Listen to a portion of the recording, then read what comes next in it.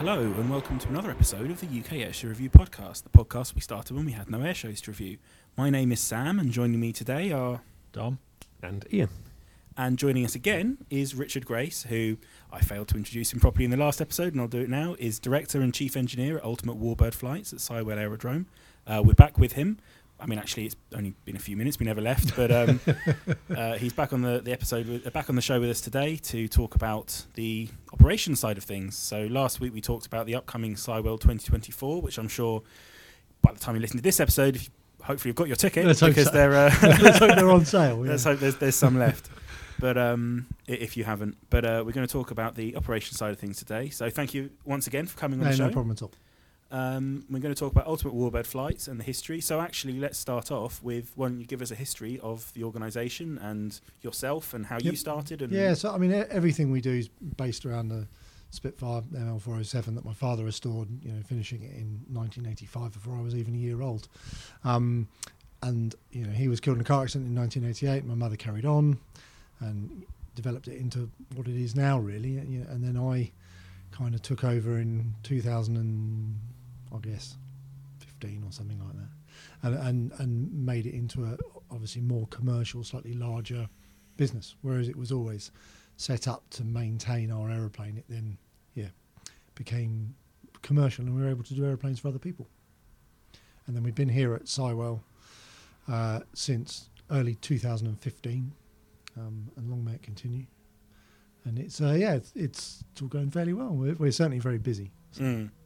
And how did it develop from one Spitfire into, as we're looking out the window of this room, quite an enormous amount of aeroplanes? No idea. I've never advertised, so I have absolutely no idea why anyone called me up, but they did, and I didn't say no. And we've been, we were just very lucky to have a few very good customers that have got an appetite for interesting aeroplanes. And I guess if someone sees you do one interesting aeroplane, they give you a ring about their interesting aeroplane, and it kind of goes from there, really. We'll try and do a good job, we'll try and do it for the right price. Simple as that. And yourself, I mean, obviously it's in the family, but how did you start out, and how did you get the expertise? I started out, I've obviously got aeroplanes in the family, so I've been interested and kind of working on aeroplanes for most of my existence. I've certainly never wanted to do anything else.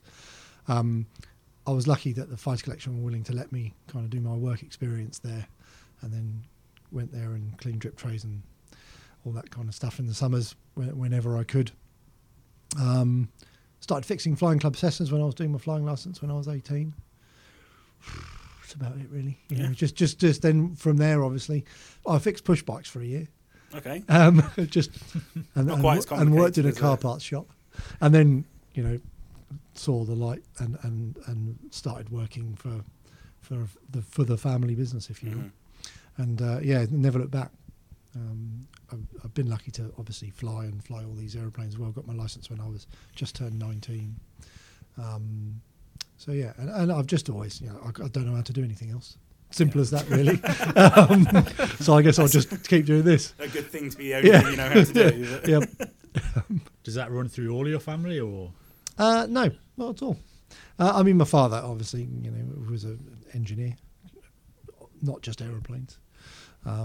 My mother was very much a pilot.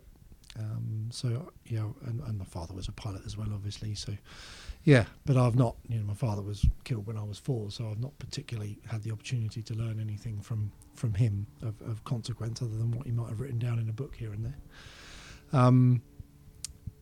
My kids like Lego, so happy days. Maybe they'll carry on. It's a good start. Maybe they'll carry on. Who knows? What was the first Warbird that you flew?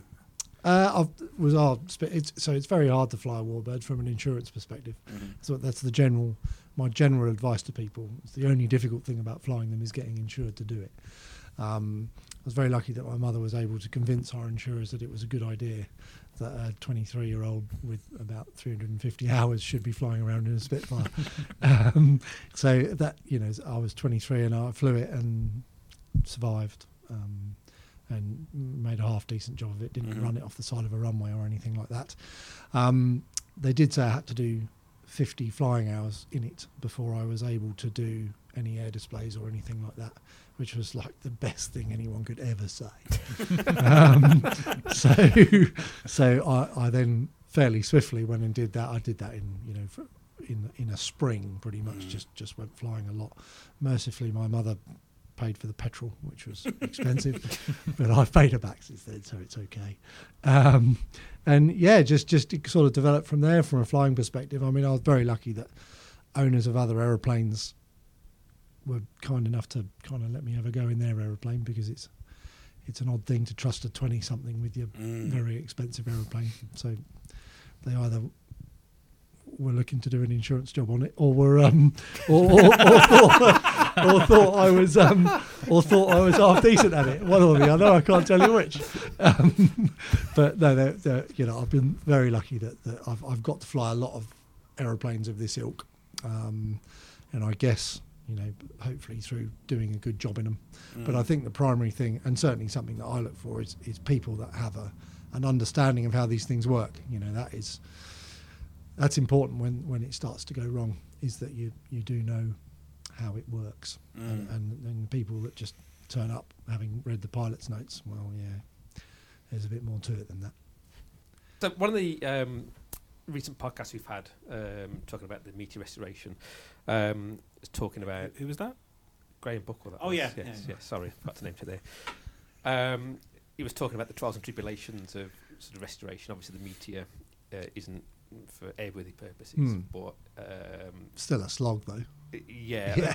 Talking about, I think, some of the frustrations of things not going right and that sort of stuff, but obviously... putting things together, when it all comes together, it's a real sense of achievement. Yeah, definitely. What sort of you've had similar experiences with restoration? Yeah, I mean, the restoration's the thing that sort of I've always had a passion for very much, as well as the flying. But really, the restoration is the thing that is of great interest to me. It's a nightmare. I mean, and it's. We're lucky now, and I've certainly seen it happen since I've started doing it to now, which was, broadly speaking, about 20 years ago. I started restoring aeroplanes, and there is seemingly somehow a lot more information now than there was back then. Or at least it's a lot easier to access things like drawings and manuals and all that kind of stuff. Because just the internet, or? There's definitely helped. There's some great resources, like for the American stuff, like the Air Corps Library, through Air Corps Aviation, who've just done some amazing restorations of Mustangs and P-47s and stuff. They've made a vast amount of manuals and drawings. Just anyone can look at them. You pay your $60 a year and off you go. And I've just supplied them with most of my. Sorry, that's the compressor. Things don't stop even on a Sunday.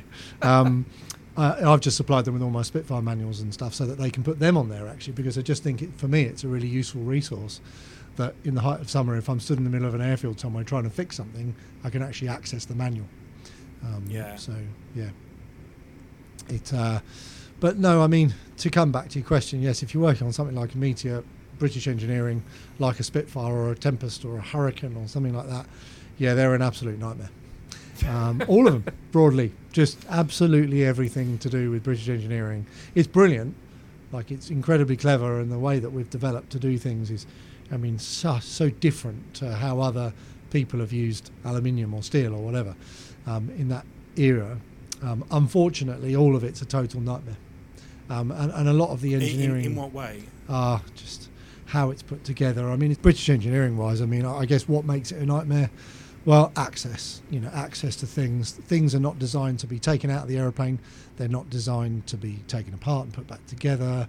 They were kind of built and designed to just be built and go and never be seen again. And I would imagine the Meteor's still got some of that stuff carried over from, it's a World War II era aeroplane at the end of the day. It will still have some of the nightmares in it. One would like to hope they might have got rid of some of them, but I'm sure they probably didn't. They probably just left them. Spitfires we're kind of accustomed to now. We've done plenty of Spitfiring. Hurricanes, don't even get me started. I mean, they are just... yeah. The Tempest is definitely a very interesting one. It's got some good things about it, in that by the time the Tempest came around, they'd realised that you need to be able to remove every single panel to access everything, and those panels need to be big, and you need to be able to get them off quickly. So that really does help. Whereas if you look at a Spitfire, there's very few removable panels. So hence why the access is quite so miserable. Whereas if you look at the Tempest, or even, I mean, a Hurricane, I mean, Hawkers are obviously just better at that because they knew they were making aeroplanes that were going to break every 5 minutes. They were better at providing access to those aeroplanes, so you can remove every panel from the back of the seat all the way to the spinner. You can get all those panels off very quickly. And certainly on a Hurricane, blimey, you'll be getting them on and off like it's going out of fashion every flight. Are they that bad then? No, they're not that bad. I'm just being overly disparaging. So a Hurricane is a lovely aeroplane to fly. Absolutely lovely. But in terms of... Anyway, anyway, next question. No, they're antiquated. They're 1930s aeroplanes. Yeah. You know, they were absolutely at the forefront of what, you know, of development at the time, and that was how they were working. You know, a year before it was biplanes, wasn't it, when the wheels didn't go up and down? So it's no great surprise that the thing is not overly reliable. And it's not reliable in like it's going to cause a nightmare at an air show kind of thing. It's just unreliable, like you land and where's the hydraulic fluid coming from this time? It's that kind of thing. And I guess the thing is, you know, with the Spitfire, certainly here we've got so much service experience that we actually know where the hydraulic oil's going to come from before it comes from there. So we know what we need to pop a spanner on every year or every 25 hours or every day, whatever it may be, you know, to keep on top of it. Whereas certainly for us as a company, we have not got much service experience with the Hurricane that we operate. And as we get more, we'll get to know it a bit more. And same goes for the Tempest. You know, although we've restored the whole aeroplane, it's only flown twice. Yeah. So, you know, the best is yet to come. We'll soon get to find out what is a nightmare on that. I'm sure, well, we'll definitely talk about the Tempest later because it's probably, I think, certainly from the enthusiast point of view, one of the most exciting aeroplanes that's come out recently. But you're talking about how obviously there's so much knowledge about Spitfires, not just because, I mean, partly because you've been working on them for so long, but also it seems to us that there's the scene at the moment, the Warbird scene, is ridiculous. There's so much out there now compared it's to cool, isn't 20 it? years just ago. like loads more stuff and people building things from nothing. Well, not from nothing, of course. They're starting with a required amount of aeroplane. But I mean, engineering-wise, we've had to develop a bit more when the projects. When you start rebuilding ones that have come out of the ground rather than ones that have come out of a technical college or something, you have to, you know, develop it a bit more. But once you've pushed through the boundaries that used to exist in the 80s and 90s where, I can't rebuild that because I can't get X, Y, or Z. Once you've crossed that bridge, then the doors just open up and you can build things. And like the Mark 1 Spitfires that are flying around, you know, all bar one they're pretty much new aeroplanes. But isn't it cool that we can see Mark 1 Spitfires flying around? I mean, it's not something that I don't think anyone would have ever considered. Probably 20 years ago, they would have laughed at the concept. It's a technology thing. Yeah, definitely. And it's just effort. It's, you know, the companies that have done that, of which I'd like to point out we're not one. You know, we have not done any of those restorations from absolutely nothing. The fundamentally two companies that have done it have just put a huge amount of effort. The information has always been there, but it's the effort involved in making the bit that no one else has made before is vast, and you know, and in all fairness, not just the company that's achieved it, but we're very lucky to have the people with the money and interest to put the money in to pay someone to do that. You know, without those people, it all starts with those people. It all starts with the people with the passion and money to see something achieved. And yeah, I'm very grateful. Certainly as a airshow goer and general spotter, as we discussed in the previous podcast, I'm really grateful to those people, to be not just because we get to do that work here and make things happen that were otherwise impossible many years ago, but just from a broader perspective to see things like the P47, as I said, that's just been done at Air Corps. I mean, that's just awesome what they've been able to do on that aeroplane to make it as original as it has been made and as lovely as it has been made. You wouldn't want to pay for it, but it's great to see. I mean, it's really good.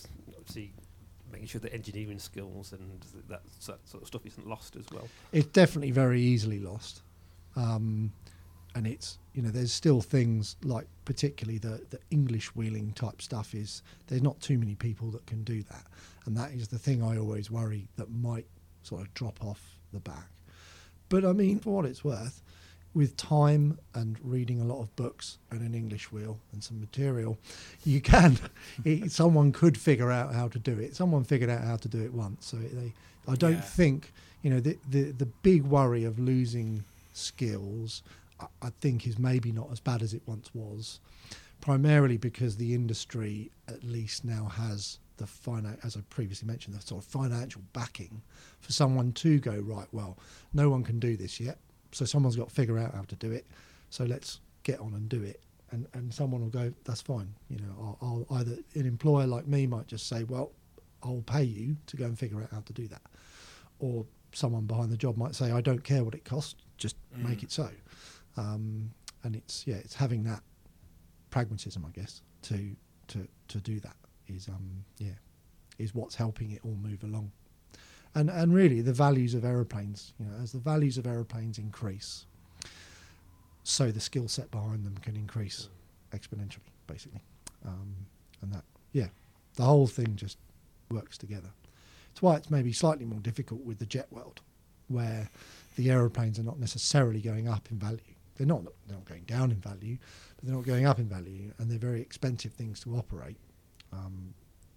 And overhauling a jet engine is a very complicated thing to do. Sure. Whereas we're overhauling a Merlin engine. It's a big engine, as you've seen in the tea room downstairs, but it's just a piston engine. There's nothing overly clever about it. It's just big. It's definitely very interesting times at the moment. And as you mentioned earlier, you're an employee. Do you do apprenticeships, or is that something you'd offer? Or something Unfortunately, at the moment, no. Simply because we're a small company. Yeah. It's if you've got an apprentice as such, it's you need someone to work with them, and then what happens is they slow the person that they're working with down, understandably, because you have to slow down to teach someone how to do something. Yeah. And because of the way that we do things here, which fundamentally is commercially, we are doing jobs for people where we are paid by the hour to work on the aeroplanes. I can't slow the person down because, I don't really want to have to bill the customer to do it. No, sure. There will come a time, if we grow a bit more, where we will be able to take on apprentices. There is an element of maybe a lack of understanding in the people that we have had in the hangar that are young, that have not been here very long, is that, you're never too important to clean a drip tray. I mean, I'll go clean a drip tray or sweep the floor or whatever. In fact, it's about all I do other than sign my name relentlessly on maintenance releases. The therapy is going and sweeping the floor. But we have had a few people through that just assume that they'll be immediately working on a Merlin engine. And of course, it doesn't happen. That's not how it happened for me. I mean, I spent years cleaning drip trays and sweeping floors and taking the bins out, whatever it may be. They're all jobs that need doing. If you don't do it, someone else is going to have to do it. Paint stripping. I mean, Chris, we do some paint jobs here, a lot of them. And unfortunately, if you want to do paint jobs, you've got to paint strip. You don't just turn up and put the paint on. Doesn't it look lovely? That's the easy bit at the end. So finding people that are willing to do that is definitely difficult. Slightly easier for me when I was younger because I was doing it for free. But if you want to be paid as an apprentice, unfortunately, it's not necessarily going to be glamorous work. Because actually, the majority of it isn't glamorous work, even for the engineers that are here full time. It seems glamorous, doesn't it? Don't the aeroplanes look lovely? That's an interesting thing, because I imagine a lot of people listening, and probably a lot of people just in general, working on a Spitfire or working on a Mustang. I mean, how amazing is that? Isn't it great? Yeah. Okay. Come. You really? Yeah. Walk through the. I tell you what. Take the radiator out of a Spitfire from it being airworthy, and then come see me after. See how much you enjoyed getting that radiator fairing off, because it's a great test actually of whether someone has got persistence or not. Really? Go take the radiator fairing off a Spitfire, and then come back and see me. tell me if you still want a job. It's an easy job interview for you. And I get the radiator fairing off. So I don't have to do it. So sometimes it will take a day. It's one of those things that's put on in such a way that it's a huge pain. And if they enjoyed that, then they can go and put it back on and then come and see me again. And they might then really hate it. But a lot of it is just, I'm not going to say it's tedious, but it's tedious. It's repetitive. And yes, the end product is brilliant, and you've just got to always remember that you're working towards that end product. And there's elements of everything you do that's incredibly enjoyable, for either be it maintenance, restoration, whatever it is. There's enjoyment in there.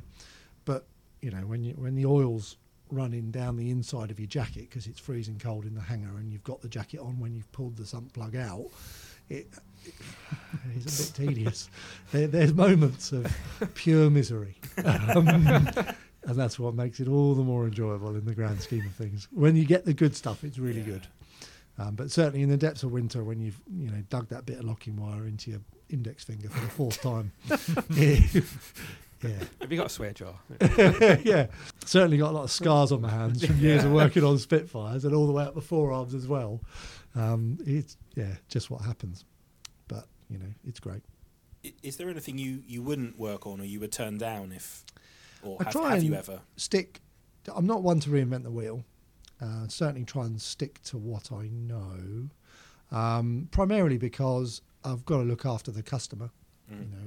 If someone turns up to me and asks me to maintain like a Hawker biplane or something like that, I'm just going to say no, because unquestionably we could maintain it. We'd have to A, learn how to do it, and then B, find all the parts to be able to support it properly. And it just doesn't make economical sense when there's other people out there that do it. A lot like I said when we were walking around the hangar, if someone turned up and said, Richard, can you build me a Spitfire? I haven't got anything. Yes, I could unquestionably build you a Spitfire, but it's going to cost you more money. Yeah. You're better off going and seeing someone that builds Spitfires. But if you've got something maybe a bit odd, like a 109 or whatever it is, ideally with one engine in the front, ideally American, maybe a Mustang would be nice, because we like them. Then yeah, definitely, that's what we do. If you've need your aeroplane that maybe even looks like an aeroplane, you need it completely restoring, that's fine, no problem.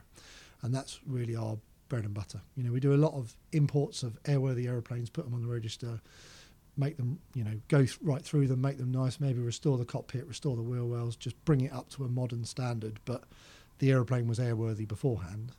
That's kind of what we do. But we can, as you can see with the 109s that we're doing, we can certainly do the structural work if we need to. It's just with where someone's already set up to do that job, I can't. I try and look after the people whose aeroplanes we're working on, and as we've discussed, it is not a cheap thing. And I've certainly got to have their best interest in my mind, so they keep meeting my customers. And I think they probably think I'm mental when I send them away.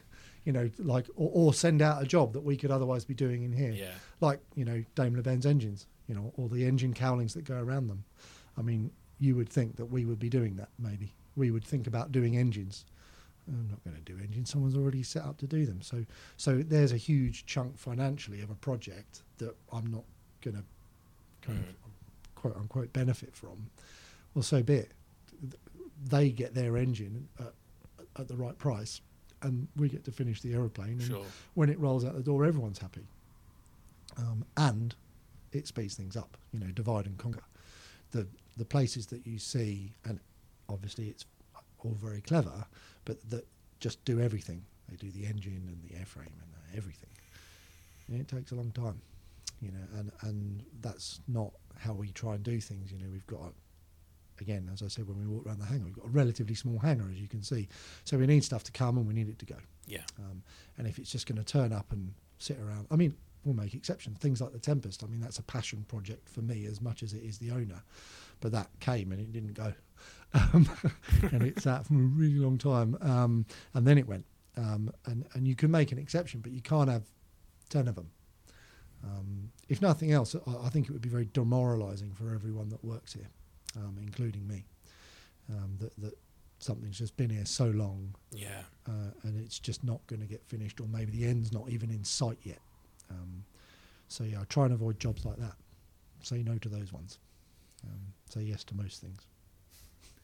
You mentioned the 109s. Mm. Are you happy to talk about them? Because Yeah, I think they're absolutely. probably a lot of people want to know what's going on with I mean, we're the building. F109s, We're so- building a 109F and a G right now. I mean, I can't say too much about them, but the F is fairly advanced. He says, looking out the window at some empty wing jigs at the moment, but they come along quickly from a structural standpoint, and a lot of the stuff that goes inside them is already done. And that's, sort of been done in the background while the structural work's happening, rather than building an aeroplane and then going, right, what goes in it? We try and sort of do everything at once and then put it all together at the end. But they're exciting aeroplanes. They're real aeroplanes. They've come out of Russia, very complete. There's a photo of the F just standing on its wheels, with the wings still on and an engine mount on the front. Very, very complete, but unfortunately, as a lot of them are, they've had a grenade tossed in the cockpit with a fuel tank under the cockpit. It tends to make a bit of a mess. So there's a necessity to replace the structure around the cockpit area, mainly the aft cockpit, but structure around the cockpit area. But yeah, everything else kind of goes again. I mean, the tails, wings, and as you can see, if you look down there, the tail's already done. We've got the tail leg that goes in it. The surfaces are just off being fabric covered now. So yeah, all quite advanced and exciting aeroplanes. It's yeah, definitely. It'll be really good to see one fly. There's a lot of converted Bouchons around, as we discussed, and although it's cool and it looks like a Messerschmitt and whatever, happy days, it definitely isn't a real Messerschmitt, without a doubt. And the effort that goes into making a real Messerschmitt is huge. In fact, to the point that as we had a look earlier and we were looking around one of the Bouchons, like some of the writing on the engraved into the parts is in Spanish. It's not German. No, I'm a boring guy, as you know, an aircraft spotter with the right job, and I cast iron guarantee you that I could pick a converted Bouchon from 100 yards. It is, even if someone had made a really nice job of it, the worst case is I'd need a torch and 2 minutes, and I'd point something out to you that made it so crystal clear that it is a Bouchon that's been converted, or even parts of a Bouchon are in the conversion that you've done or the rebuild that you've done. It would be glaringly obvious. And the work that goes into making sure that you don't generate that, is huge. We've got, as you can see down there, great for a podcast, you can see there's a set of Bouchon wings down there with the skins off them. They're completely dismantled. All we've used those for is to set the fixture up, to make sure that all the jigging points are in the right place. We've obviously used the drawings and information as well, but there's no substitute for having a wing you can put in to kind of check everything. And then we've taken the skins off, because if we need to make a bit for the Messerschmitt wing, the Bouchon wing component is the same shape. So we can then take a component out of that wing, use it as a pattern to make a replacement for the Messerschmitt wing, and then put the Bouchon wing back together. And at the end of all this, just to prove a point, we'll put the Bouchon completely back together and we'll rebuild it as a Bouchon. There will not be one even drop of Bouchon in that one. If I find one in there at the end, it'll be soon coming out. Whoever put it in will be dead meat. So no, but it's an interesting job. Having done, however many it is, 4 Bouchons, it's very interesting to get to see the differences. But also it's nice to do a job that's fundamentally familiar to us. Yeah. So and then we're still doing another Bouchon at the moment as well. So with any luck, we'll be rolling out a Messerschmitt and a Bouchon. I'll probably paint the Bouchon as the Messerschmitt and the Messerschmitt as the Bouchon, just to confuse them. Wouldn't it be great to have a Messerschmitt painted as a Bouchon? That'd be That would really that'd fly get me me talking, wouldn't it? Oh dear. So in the Warbird world, I'm a car guy, and there's a lot of purists out there, and a lot of people do things to piss off the purists. No. Is that similar in the aircraft world? No, mercifully not. I mean, there are things that piss off the purists, like painting your Bouchon as a Messerschmitt. That's a good way to wind people up. But it's done for a working, the aeroplane must go to the air show. The majority of the demographic at an air show is the ice cream liquor, and the ice cream liquor does not, and that's not, I'm not being disparaging by calling them ice cream liquors, it's just broad brush. That's, people go to a seafront air show to see some aeroplanes fly around. They don't particularly care what the aeroplanes are.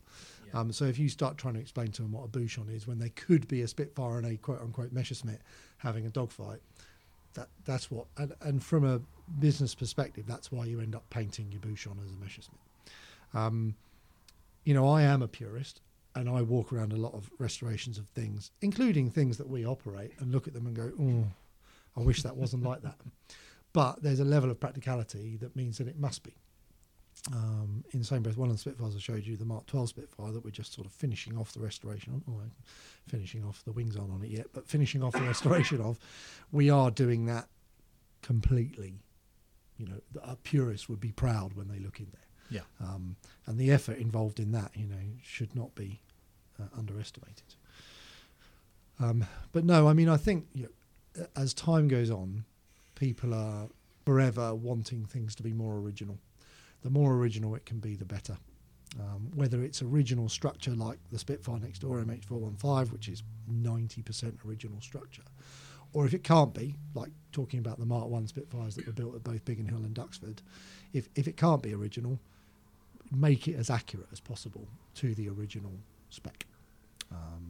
And I think they've done a great job of doing that, and that's why everyone's sort of accepted that they are aeroplanes. That on that note, again, something we talked about earlier is the fact that I think certainly two of the Mark 1s, it's all steam gauges and original look cockpit, and you said you don't do glass no, cockpits, we're not clever enough, like that.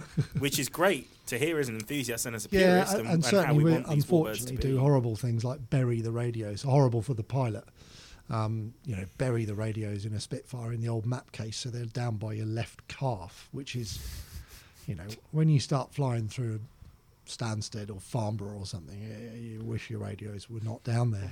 But when you park it up then at Goodwood, and you're very happy when you shut the map case and no one can see your radios anymore, and all they can see is the original radios. That's when it's great. But there's certainly been people that have put glass cockpits in things. The Mustang that Rolls-Royce now operate, when it was the Shark, that had a full glass cockpit put in it, and it had it taken back out, because actually it doesn't, it seems like a great idea at the time, and those glass cockpits are brilliant. With a Cessna I did my commercial on in the States was a full glass cockpit, and I don't think I would have probably passed that commercial without it. But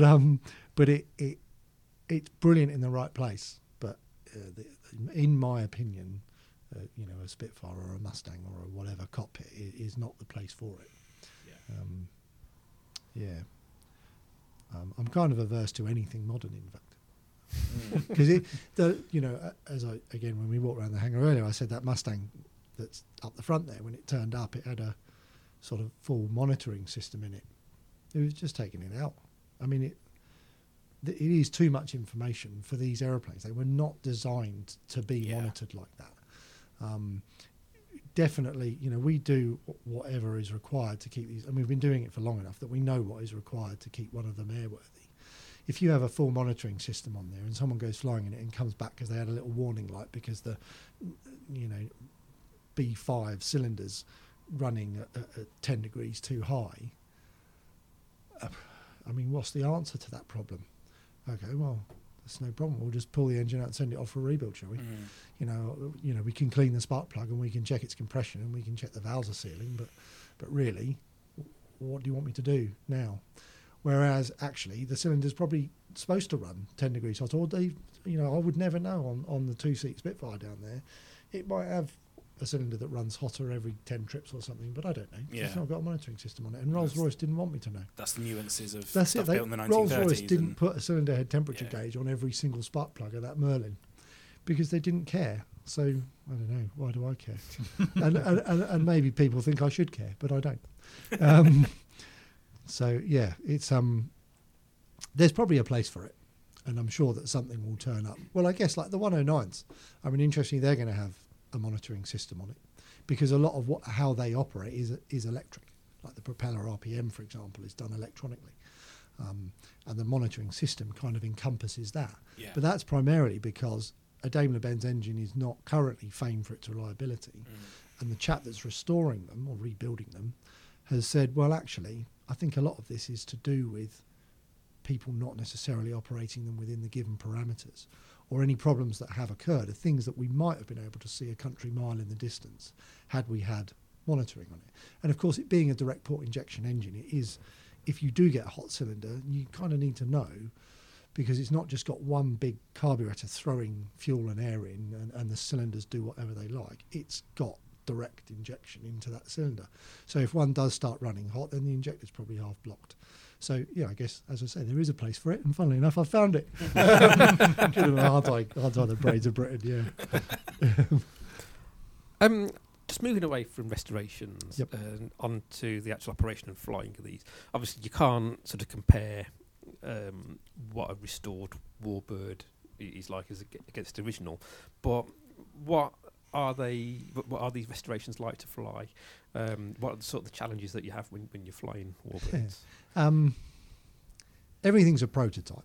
I think even when you restore a Spitfire now, even if you did a Mark 9 and then a year later did another Mark 9, they won't be the same.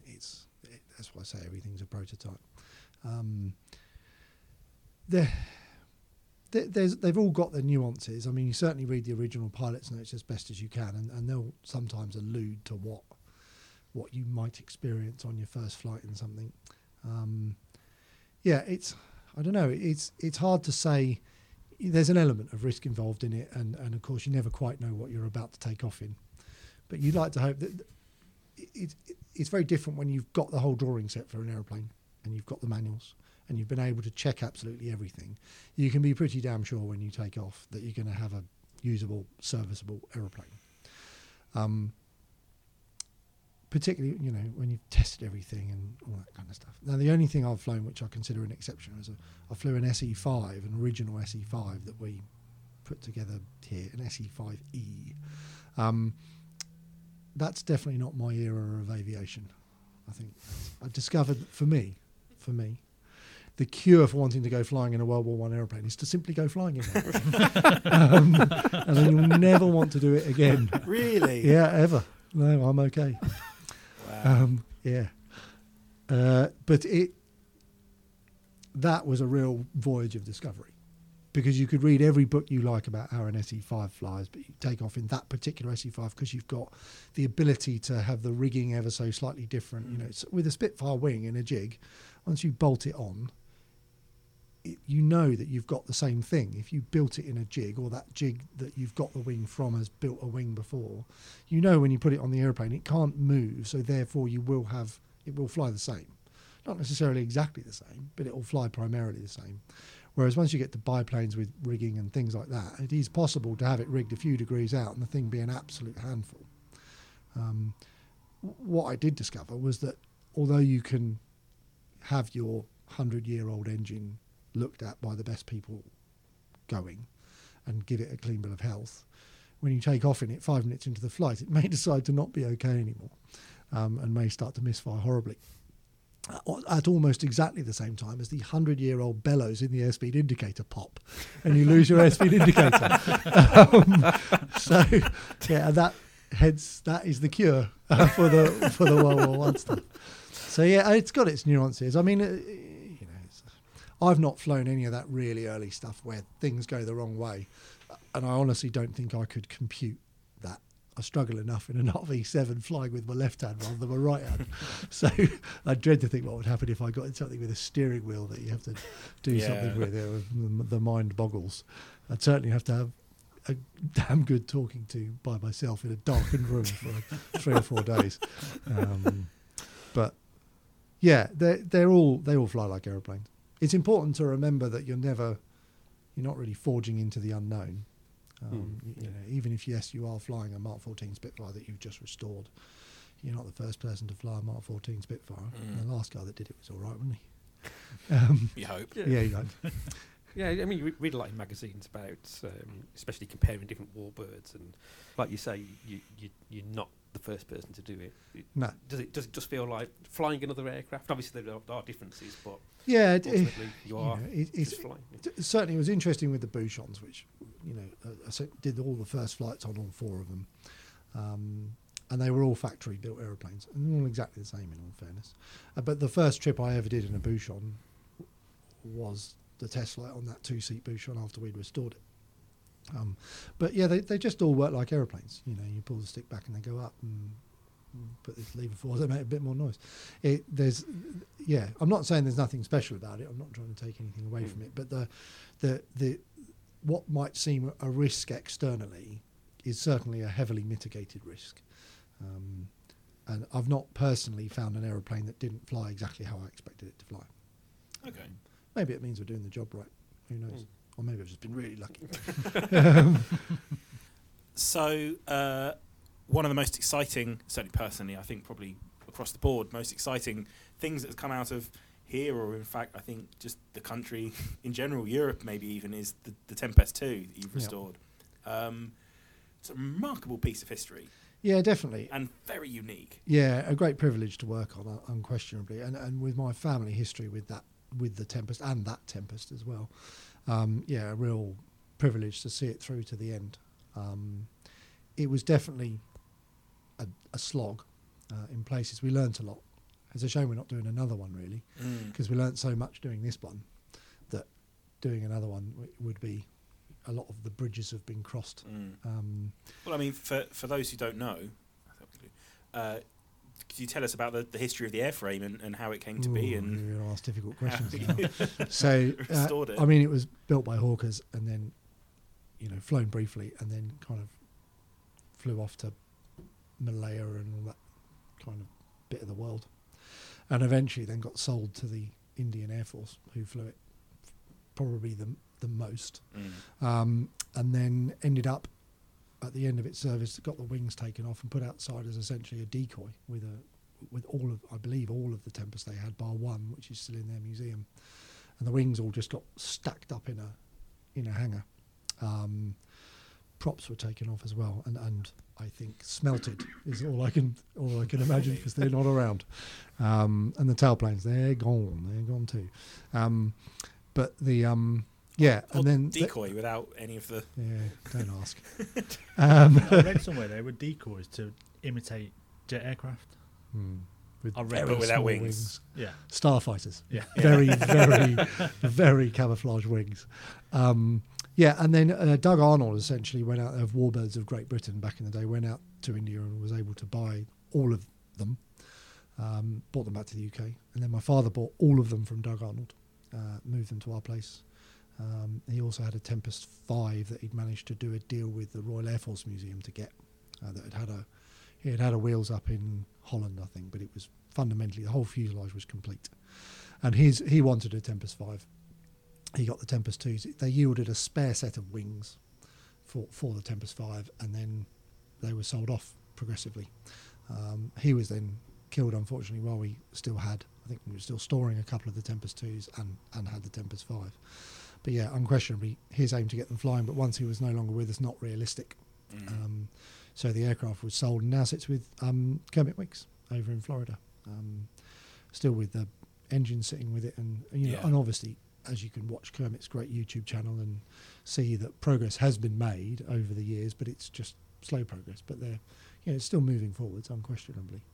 So that's kind of, I was around when I was a very young boy, circa born to about 4. Those aeroplanes were around, so I clambered all over them. And then we always had a load of Tempest bits kicking around. Yeah. It was an aeroplane I just had an interest in because my father had an interest in it. Roll on a few years, and all the Tempest 2s that you see that were in India, a lot of the restorations were started, or I think people just looked at them and thought, why is that so cheap? It's great. It already looks like an aeroplane. I'll just blow the dust off and whack an engine in the front and off we go. Boy, were they wrong, And I think a lot of people have discovered that it's a proper nightmare. This particular aeroplane ended up in Wickenby. Best not go into the standard of work that had been carried out on it. It was then purchased by what is now Fighter Aviation. They commenced the restoration of it at North Weald. It was there for a few years. Then it came here. Northfield carried on with the engine, and we took over the airframe, sort of divide and conquer. Things were sent out, too big an aeroplane for us to do, exactly as I said earlier. And then as things slowly came back, we sort of pieced together an aeroplane, made it all work, fitted everything out. And then engine turned up, but the carburetor hadn't been overhauled, so then we sent the carb off for an overhaul and had to wait 2 years. So that's why it literally sat for 2 years, finished. We've done all the gear swings, everything. It's completely, from an airframe perspective, completely ready to fly. And then 2 years later, we got a carburetor. And that's why it's taken so long. But yeah, now, as you say, mercifully, now flying, which is brilliant. It was great. I was here watching it go and with the owner, and we were both collectively very happy to see it take off, because we both, it saves us having to talk about when it's going to take off every day. Yeah. Now that it has. Flew to Duxford on its first flight, which was planned because big aeroplane need slightly bigger runway than Sywell. And it's done another flight from Duxford, and then we just typical, new restoration of an aeroplane built by Hawkers requires some adjustment. So we're just doing some adjustments, and the weather hasn't been on our side, but hopefully in the next week or so it'll do another trip. And it needs a few more. It hasn't got anything drastically wrong with it. It just needs a few trips, and it will be done. And obviously with the aim of it being out and about this summer. But yeah, a big project.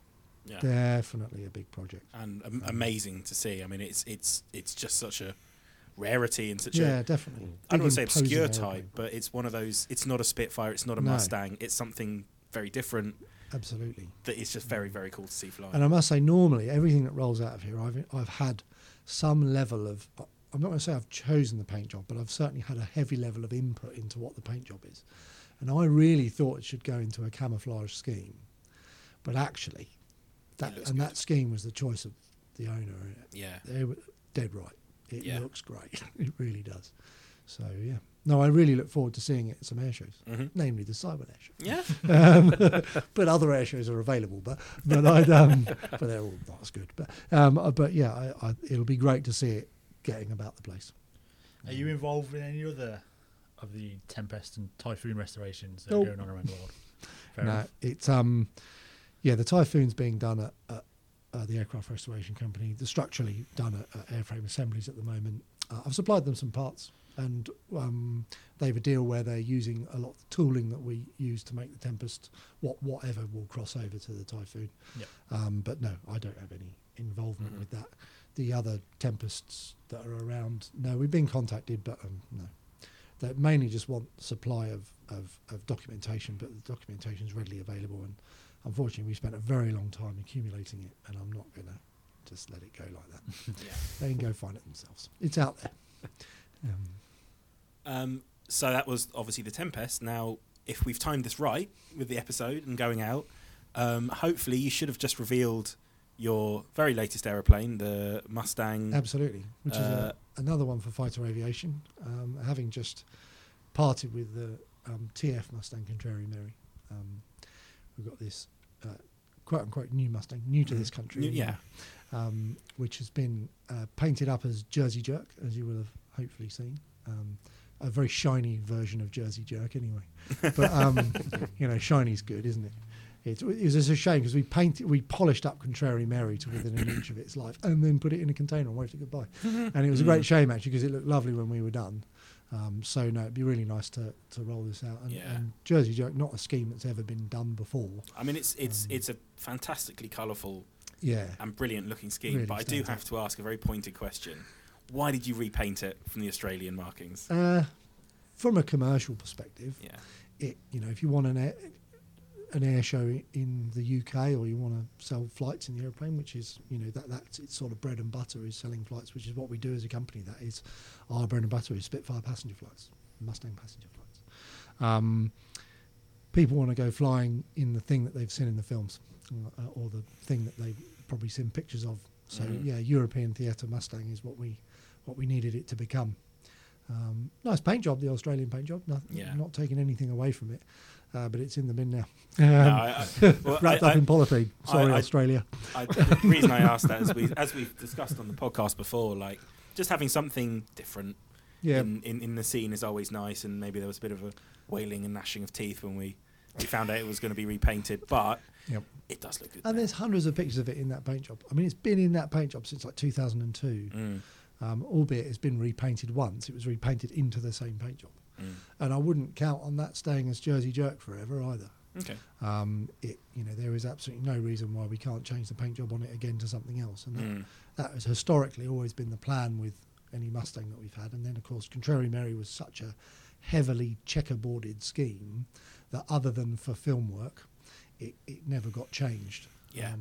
This scheme, still heavily checkerboarded, but might be easier to change, who knows? We'll find out. But yeah, I mean, I wouldn't count on it necessarily staying as Jersey Jerk, as good as it does look. Anything else? Is there anything you want to add? Any commercial message you want to put in? That we sell the finest Spitfire flights in the country. No, I'm joking. Well, we'll wrap things up there. Thank you again for coming back on the show. I mean, like I said, we never left, so thank you for coming on and agreeing to talk to us about Ultimate Warbird flights and what you do and your history and everything. So, no, I've enjoyed it. Sorry for waffling on so much. Absolutely not. Won't hear a word of it. That's exactly what we want.